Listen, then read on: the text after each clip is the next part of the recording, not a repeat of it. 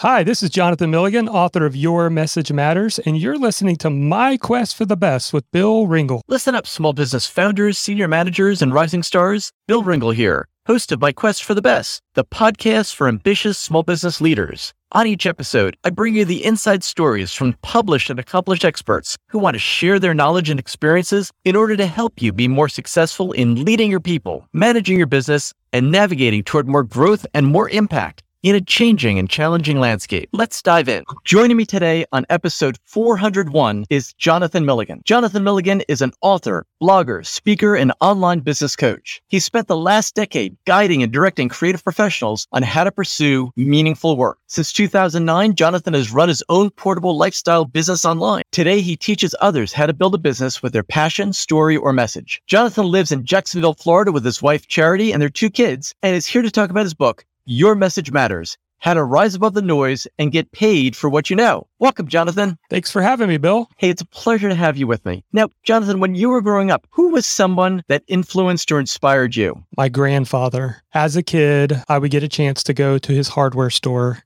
and it was a hardware store that he owned in a small town in Indiana. I remember getting the first glimpses of what it was like to own and run a business. And I saw how he interacted with his employees, how much the customers loved him. He showed me how to use one of those old-fashioned pricing gun stickers, and I would get to put the little price tags on the items on the shelf, and he taught me how to mark up. He said, "This is what we paid for this.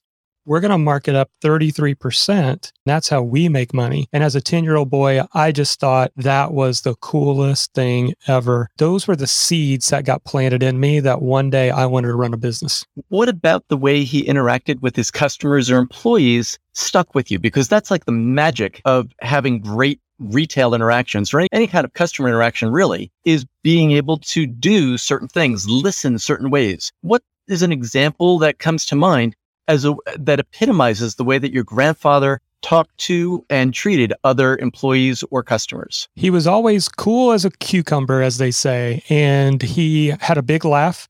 People would oftentimes in the store, they would wonder where he was. They would say, "Be quiet for a second because you're going to hear his infectious laugh." People loved him. And he trusted them too. In a small town in Indiana, he would have outside of the hardware store where the plants and the springtime mulch and all of that, he would have an honesty box where people could put the money in and just take whatever they needed. They loved him, they trusted him, and they saw him as somebody they wanted to do business with. I noticed right away that supplying a particular product matters. It's the experience that people get and how you make them feel that's so important. After college, you went on and became a teacher. Wasn't that your first career? It was. Was there a time when you were a teacher, and maybe being a teacher is not easy, I've done it too. Is there a time when you were working with your students or maybe your peers and somebody said something and all of a sudden, rather than react in a way that was angry or short, the energy or example of your grandfather came through and you're able to stay cool,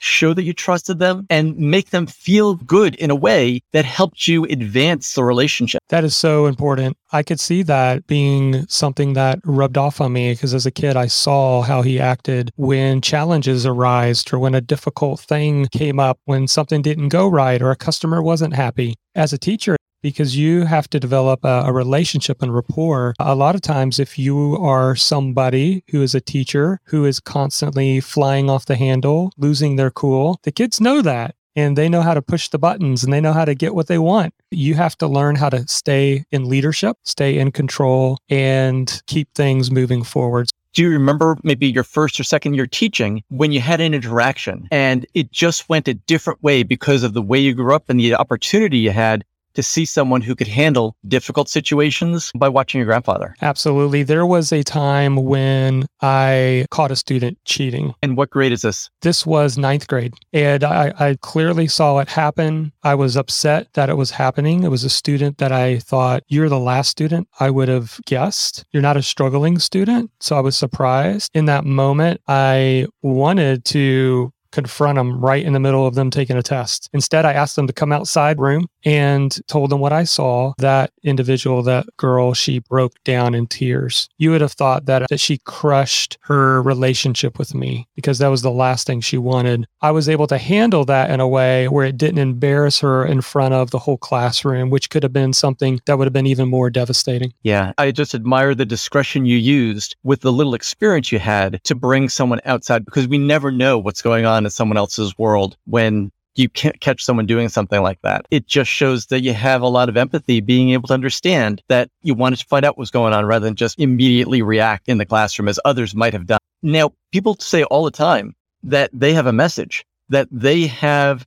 In fact, I know a lot of 20-somethings who are my son's friends who are saying, gosh, I just want to be an influencer. I have a message. I want people to listen to me. They think that's their message. Listen to me. You've got a different take on it. And I'll tell you, they haven't gone very far with that approach. You have gone far. Share with me some of the distinctions that you make about what is a message, what's a messenger, and how do you know you have a message that's worth sharing, that you can monetize? Yeah, I'm so glad you brought up that point, because it's very important that we understand that the message isn't really about us. I don't even like to consider myself to be an influencer, because at the end of the day, I'm not the hero of the story. It's the people I want to help. And this is a difficult thing to understand when we are connected to social media and we see the people who seem like they have everything they want, how social media has provided everything they could ever want. But at the end of the day, your message is not really about you. It's about the people you want to help. I think that's a really important distinction. The other thing that's very important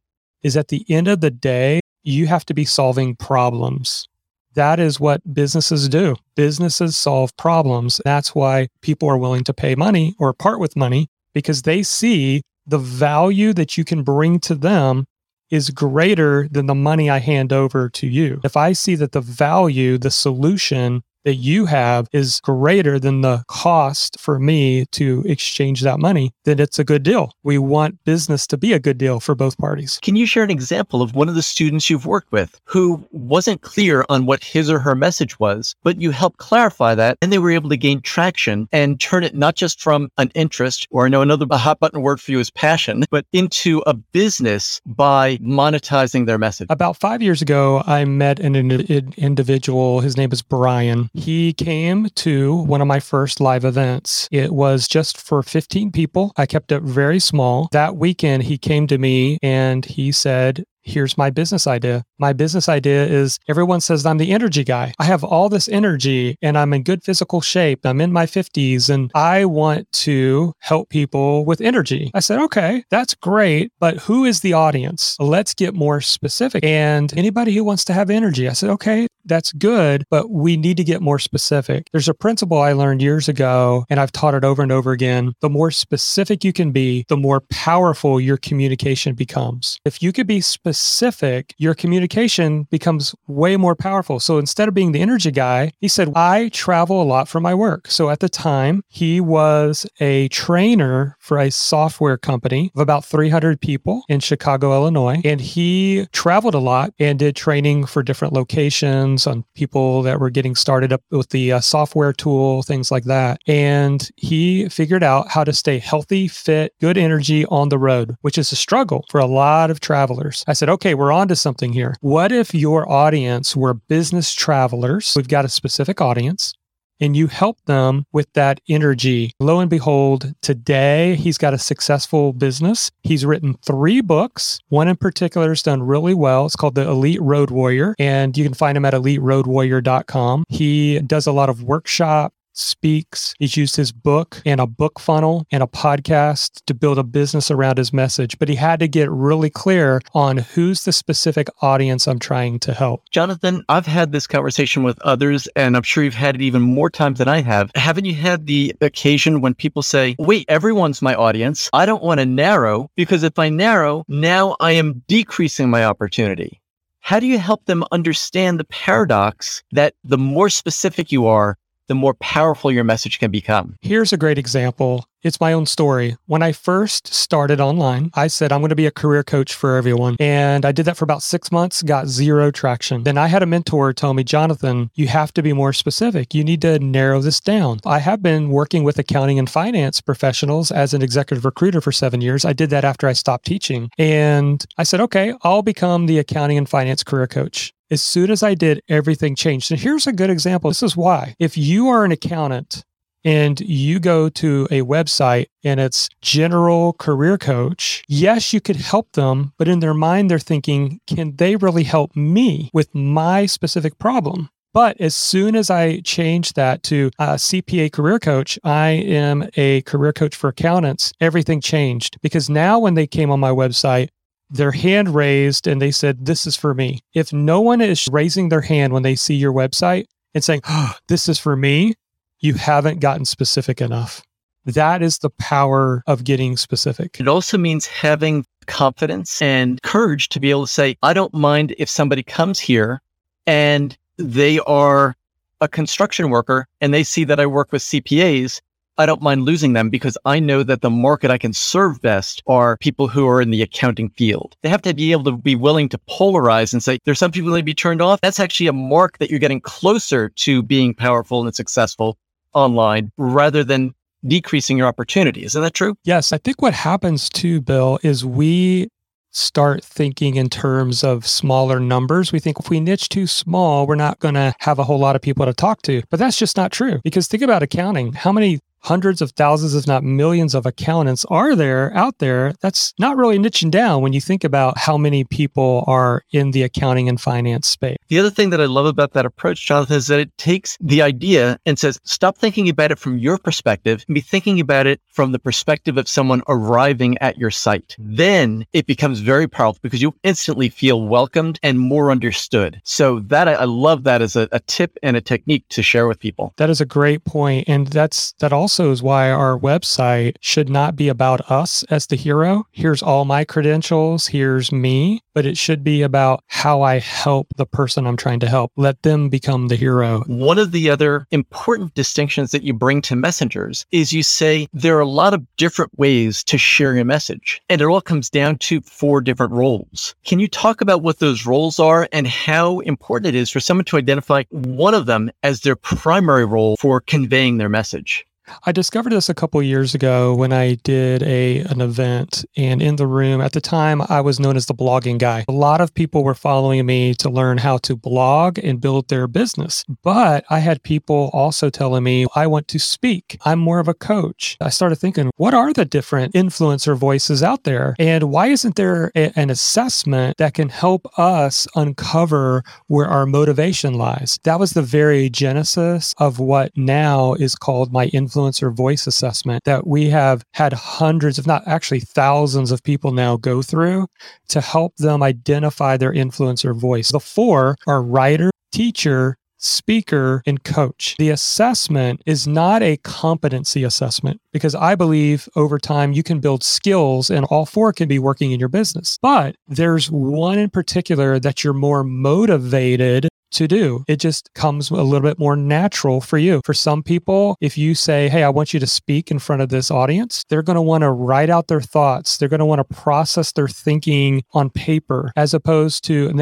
that would be classified a writer, as opposed to someone who's a speaker who might say, put me on stage, stuff will bubble out of me. I operate better in the moment than I do in trying to write out my thoughts. And then other people say, I'm a better question asker. I'm more of a coach. I ask really good questions and I pull things out of people, and I love the creative process with another person. That's where the assessment comes into play because it helps you to uncover where your motivation lies, because where your motivation lies is your fastest path to income. Can you share with me an example of a student you worked with who wanted to work with their message and get it out in the world, and rather than spending a lot of energy working in an area that didn't come naturally, you helped them identify their strong suit and to play with that first so that it led to, like you say, the fastest path to reaching people and being able to bring revenue in. Absolutely. Marva is from the Virgin Islands. She has been a public service leader management consultant in a public services company, organization, I should say, around 200, 250 people. She always wanted to start doing her own thing. She wanted to step out, take all this knowledge she had in that role and do her own. But when she first came to me, she said, I don't want to be a coach. One-on-one coaching drains me. It's not something I feel gifted in or very good at. I just feel stuck because I feel like that's the only way forward for me is I have to choose something that I don't want to do or be. And she used this assessment to identify that writer came out first. Number 2 was teacher. I said, interesting. We got her working on a book.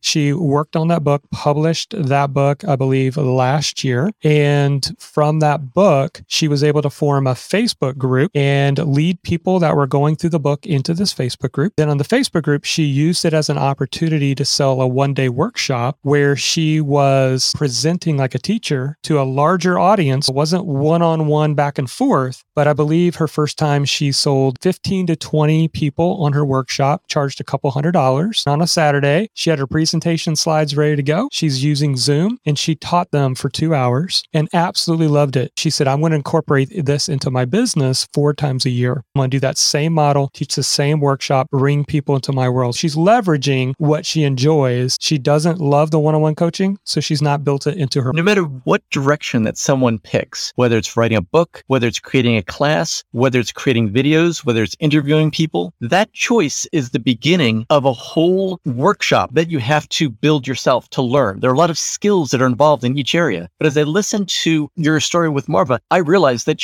I could hear her motivation saying, I'm willing to go to the next step. I'm willing to figure out how to do Facebook Live. I'm willing to know how to set up these group events on Zoom. I bet that willingness that drove her came from the success she was enjoying and feeling motivated, knowing that she was going to do something she liked rather than having to do something she dreaded. I'm sure as coaching her, you found some observations with her as well as others that making that choice at the start is really important to keep that momentum going. It absolutely is. It's very important that you design a business that you want. While we are trying to serve people, that is important. We need to do the things that we need to do to serve people. It's also important to take it out to, okay, what if you were, let's say you were super successful at what it is you want to do. Are you happy with that? Are you good with that? Does it fit the ultimate goals for your life? Many times we have work at the center and then we try to figure out how to fit life in. But what if we started with life at the center, then fit work in to how it is that we want to show up for people and have the life that we enjoy? That's exactly what Marva's story proves to us, is you don't have to choose something just because you think you have to. You get to decide. It's your business. So true. And one of the things that I know from experience, as well as working with many other business leaders, is how important habits are. And you talk about having certain habits that help you as someone who wants to build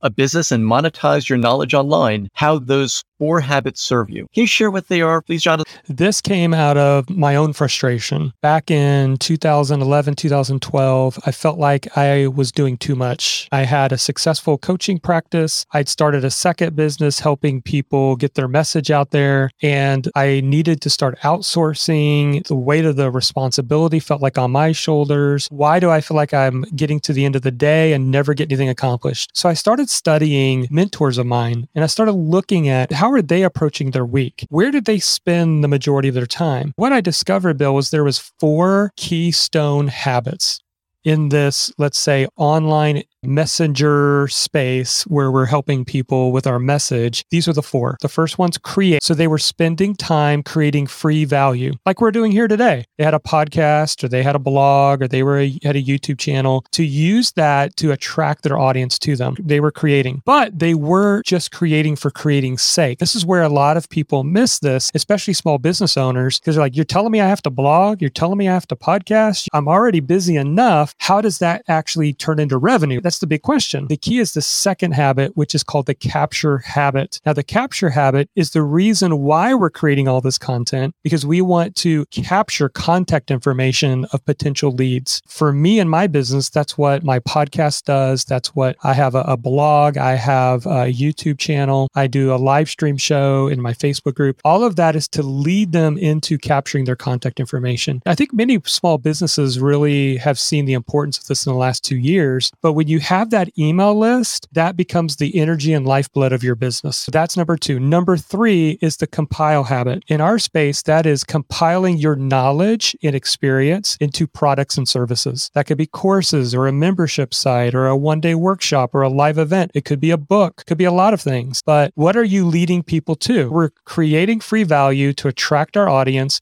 We're capturing their contact information so we can have a relationship with them. Then we are building that relationship by showing them things that they can purchase. We can be helpful to them in their life. Finally, it's the connect habit. The connect habit goes back to the beginning, and it's the traffic. How are we going to use social media in the right way that we don't get lost or get frustrated with? Or how are we going to use Facebook ads? Or how are we going to use these different traffic sources to bring people into our world? If you can spend the majority of your week as a messenger, is what I call it, in those 4 areas, they all work together to build the business you're trying to build. For your own business or maybe one of your students, how does that look Monday through Friday? What are the hours and allocations that you put in place on your schedule in order to make sure you're hitting those on a regular basis? I'll give you an example. This is one of my favorites. It's Lisa, and she lives in Paris. She lived in the US for many years, decided she wanted to move to Paris. She loved Paris. She got a job with a touring company in Paris. And I believe the touring company had somewhere between less than probably 50 employees at her company. She loved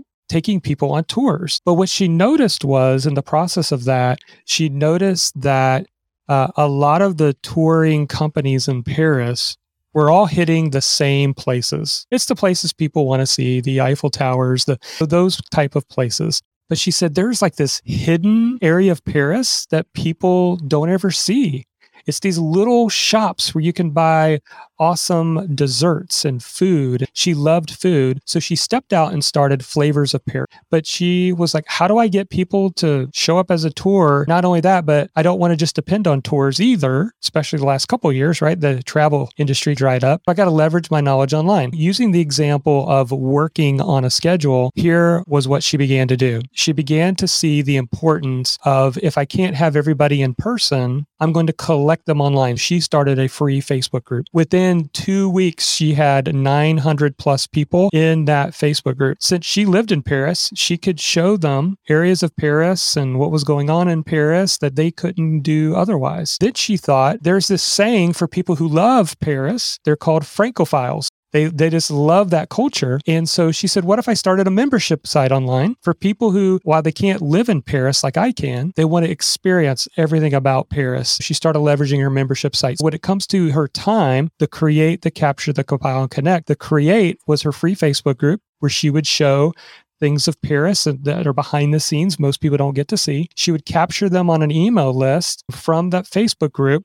Compile, she would lead them to her membership site so she could have recurring revenue during a time where she was unable to offer tours. The connect obviously connects back to just how you're going to get people into your Facebook group. There's an example of somebody who took their passion and leveraged it and used these 4 keystone habits. Once you realized that these were 4 distinct habits, 4 distinct activities that took place during the week, how did that affect how overwhelmed you felt? Because that's what led to you researching how others were dealing with that problem. The thing we suffer from is having too many options. This is not the turn of the century back in the 1900s. We didn't have enough options, especially during the Great Depression. We didn't have options. You had to go stand in the bread line. You had to hope that you could get some work. That's not what we face today. What we face today is having too many options. Because of that, you've got to get focused. Our number one enemy is broken focus because we dabble in a lot of things, but we don't dominate in any one thing. And as soon as I started evaluating the stuff I was working on, does this fit into the 4 habits? I started realizing where my time had been wasted because I spent too much time learning, getting sucked into social media, doubting and not taking action, all of those things. I started realizing that while these 4 habits work together like a well-oiled machine to keep me moving forward. Jonathan, what's one thing that you're excited about now in your business? I'm really excited about our live event. It's awesome to have back in-person events. We also have virtual as well. We'll have about 50% of our attendees attending virtually. It's called Your Message Matters Live. It's right off of the book. For people who enjoyed the book, it's an opportunity to do a deep dive for 2 days and get in a room with other writers, speakers, teachers, and coaches to get encouragement, to get insight, to help them overcome challenges that they might be facing in order to build that business. What we love to do is we say, bring your passion and leave with a profit plan. That sounds terrific. It also makes such a difference just to get out of your day-to-day routine, to step away and go somewhere to accomplish something and get it done in a short amount of time, rather than dabbling at it and just touching base over weeks or months. Yes, that is the value of events. That's why I like going to events too. It gets me out of my routine and it helps me to do a deep dive into one specific thing, which is my business. Jonathan, there's an aspect of your business I want to ask you about now. Are you ready for the My Quest for the Best lightning round? Let's do it. When you were growing up, Jonathan, what's a song that you loved as a teenager? I loved Right Here Waiting for You. Wherever you go, wherever you are, I'm right here waiting for you. Richard Marx. It came to me. Of all the places that you put content out, where has the best response come from the free content that you've put out in the last 3 months? By far, it's been in a Facebook group. I think people are sleeping on Facebook groups. I think there's an opportunity there that most people don't realize. What's one insight you've had about how to call people out or bring your message to them in a way that makes it more distinct? It's by getting them on a phone call and really helping them with their problem. For a long time, I was just an online business. But the moment I said, let's start working where my coaches get on phone calls with people, that's where we really started helping them with their specific. You're able to not just tell them you could help them, you're able to show them you could help them. Absolutely. Very important. Jonathan, what would you say is the best advice you ever received? Clarity comes from movement. As a learner, I like to learn. As an entrepreneur, you have to take action. Not so much that I was procrastinating, but I do believe that sometimes the lure of learning can think you're making progress, but it's actually action that gives you the results. What would you say is the worst life advice you ever received? No attribution needed, but when you look back and just say, oh man, I'm glad I didn't follow that. I would say, because I've got a few here, I would say the whole idea of hustle and grind, that if you want to make something for yourself, you have to want it so bad and you've got to work your fingernails to the bone in order to get it. I understand the idea of commitment, but that's not necessarily true. We can have a fulfilling life and pursue stuff. What would you say is the most important habit, routine, or belief that you've eliminated in the last year that's led to the most pleasure or personal satisfaction? Get out of your own way is something I'm constantly learning. The idea that I'm the biggest bottleneck in the business. And to be more specific, the entrepreneur is usually the founder is usually the idea person. Once you have a team, things change. And if you're constantly coming with new ideas, what you don't realize is you're frustrating your team because you're constantly changing the game on them. That's a lesson that I've learned, is to hold back on the ideas, even though I'm so excited about it. What kind of a difference has it made by creating that pause before telling someone we're working on a new project, or I've had a great new idea, let's start working on this? What has that momentary reflection given you in terms of keeping your team focused on what needs to be done to move the business? That's easy. Better results, because we are taking time to do things well instead of always starting things. And that's been a big lesson. Is so important that if you find something you want to go towards and you allow your team to go toward it and everybody's working together, that's much better than constantly changing, switching, moving to something else. Better results are what people are going to get from listening to your message, your frameworks, your ideas, and the experiences and results that you've created for others. I want to thank you so much for joining me today, Jonathan. You've shared a great deal of valuable information about how to make your message matter. We talked about some great examples. We talked about the framework, the 4 ways to share your message online, and 4 habits for being able to do it on a consistent basis so that you're organized and not scattered. Listening to this and applying it will help people overcome the enemy of progress, which, as you said, was broken focus. And instead of becoming a dabbler, to actually dominate the business area that you want to be successful in. Once again, I want to thank you for joining me on My Quest for the Best. Bill, thanks for having me. Jonathan, before we say goodbye for now, where is it that people can find out more about you and your work online? All the principles we talked about today can be found in the book, and the best place to find out more about the book is at yourmessagemattersbook.com. Jonathan, we're going to point to yourmessagemattersbook.com. We're going to point to your other websites, your social media, and other places to buy your book online. So it's super easy for people to find in the show notes how to keep up with you and what you're doing these days. Jonathan Milligan, author of Your Message Matters, How to Rise Above the Noise and Get Paid for What You Know. I want to thank you once again for joining me on My Quest for the Best. Thanks for having me. Hi, this is Bill, and I hope you've enjoyed this podcast interview on My Quest for the Best. Be sure to subscribe on Apple Podcasts, Google Play, Stitcher, or your favorite app so you never miss an episode full of stories, tips, and insights for the ambitious small business leader. Now I have a quick request for you. Please go to Apple Podcasts and iTunes and give us a rating and review. My team and I really appreciate the feedback, and we read every comment to find out what you enjoy and what you want as we develop new content, course materials, and a few surprises that we have in store for you. When you rate and review My Quest for the Best, you help other small business leaders find us, subscribe to the podcast, and join the community. You can get the Insiders e-newsletter for small business leaders by going to myquestforthebest.com. We have chosen a challenging path to make a living and make a difference in the world, and I believe it's important to share top-notch resources with each other, which is why you'll find new episodes from top thought leaders and small business experts on My Quest for the Best each week. Thanks for listening and being part of the community. See you on the next episode.